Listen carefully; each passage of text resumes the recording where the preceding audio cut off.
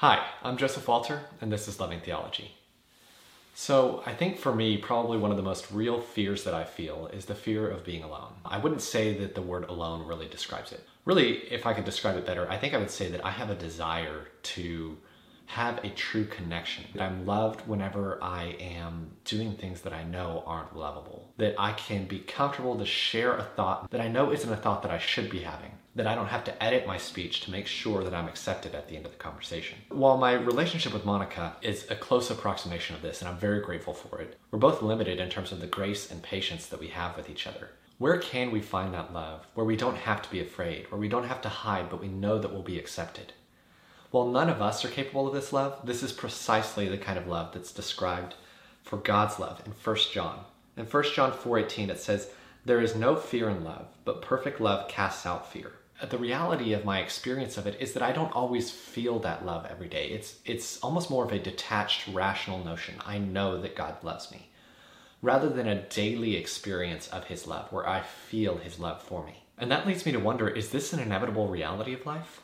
Or is there some way in which we can have a real relationship with God, a real close friendship with him, where we feel his love for us on a daily basis? One of my favorite verses in the Bible demonstrates how this was literally true for Moses' relationship with God. In Exodus 33:11, it says, "The Lord used to speak to Moses face to face as a man speaks to his friend." You see, Moses' relationship with God consists of what all of our friendships do, an open-ended conversation. So we know from this series that God desires to have a conversation with us. And we've also learned ways that we can improve our ability to understand and hear him whenever he does talk to us. But how do we start that conversation where we can relate with God and truly find friendship, truly address that feeling of loneliness that we have? Last time I explained it in part by relating it to intimacy within marriage.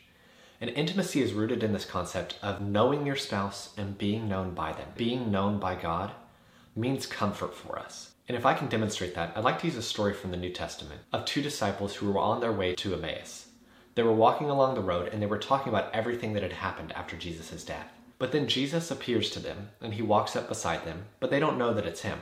"What are you all talking about?" They say, "Are you the only visitor to Jerusalem who does not know the things that have happened here in these days?" Now, obviously Jesus knows what's happening, but still his response is simply, "What things?" While Jesus knew everything that they were talking about, he wanted to give them an opportunity to express it, express their own experience of it, to get it off of their chest. But so often in our conversation, I think we limit sharing whatever's on our heart. Either because of fear or shame, we don't really want to fully express where we're at. But because we know that he already knows, we don't have to edit our speech. We can just let it go. We can express it in all of the anger and frustration maybe that we're having, in all of the sorrow that we're feeling, in all of the angst that we have. We can express fully where we're at and know that we're going to be accepted at the end of the conversation because we were accepted at the beginning of the conversation. So I think the fact that God does know us actually enables us to express ourselves more fully and completely than any other relationship allows us to do. He's extending an invitation to start a conversation with you by asking you, what things are bothering you? I want you to take him up on that invitation so that you can feel the freedom of expressing exactly where you're at without having to edit your speech, knowing that you're loved and accepted. Now, I said that intimacy was being known by God, but it's also knowing God. And I think that the benefit of knowing God is that we know his wisdom and we know his counsel and we know what he would do in the situation. How do I deal with this frustration or shortcoming that I see in myself?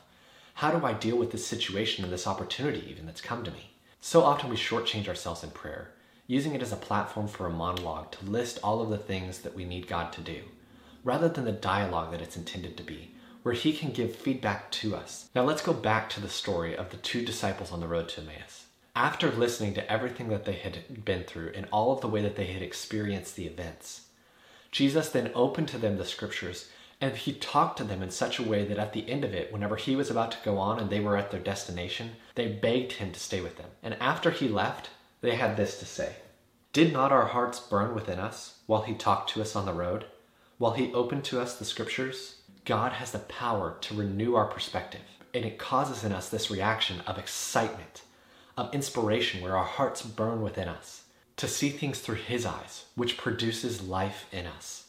That kind of conversation is available to you. I want you to feel this invitation to a friendship with God. I want you to feel this invitation to a conversation with him. God is asking you, what things are bothering you? Don't feel that prayer needs to look a certain way or that you need to pray for certain things.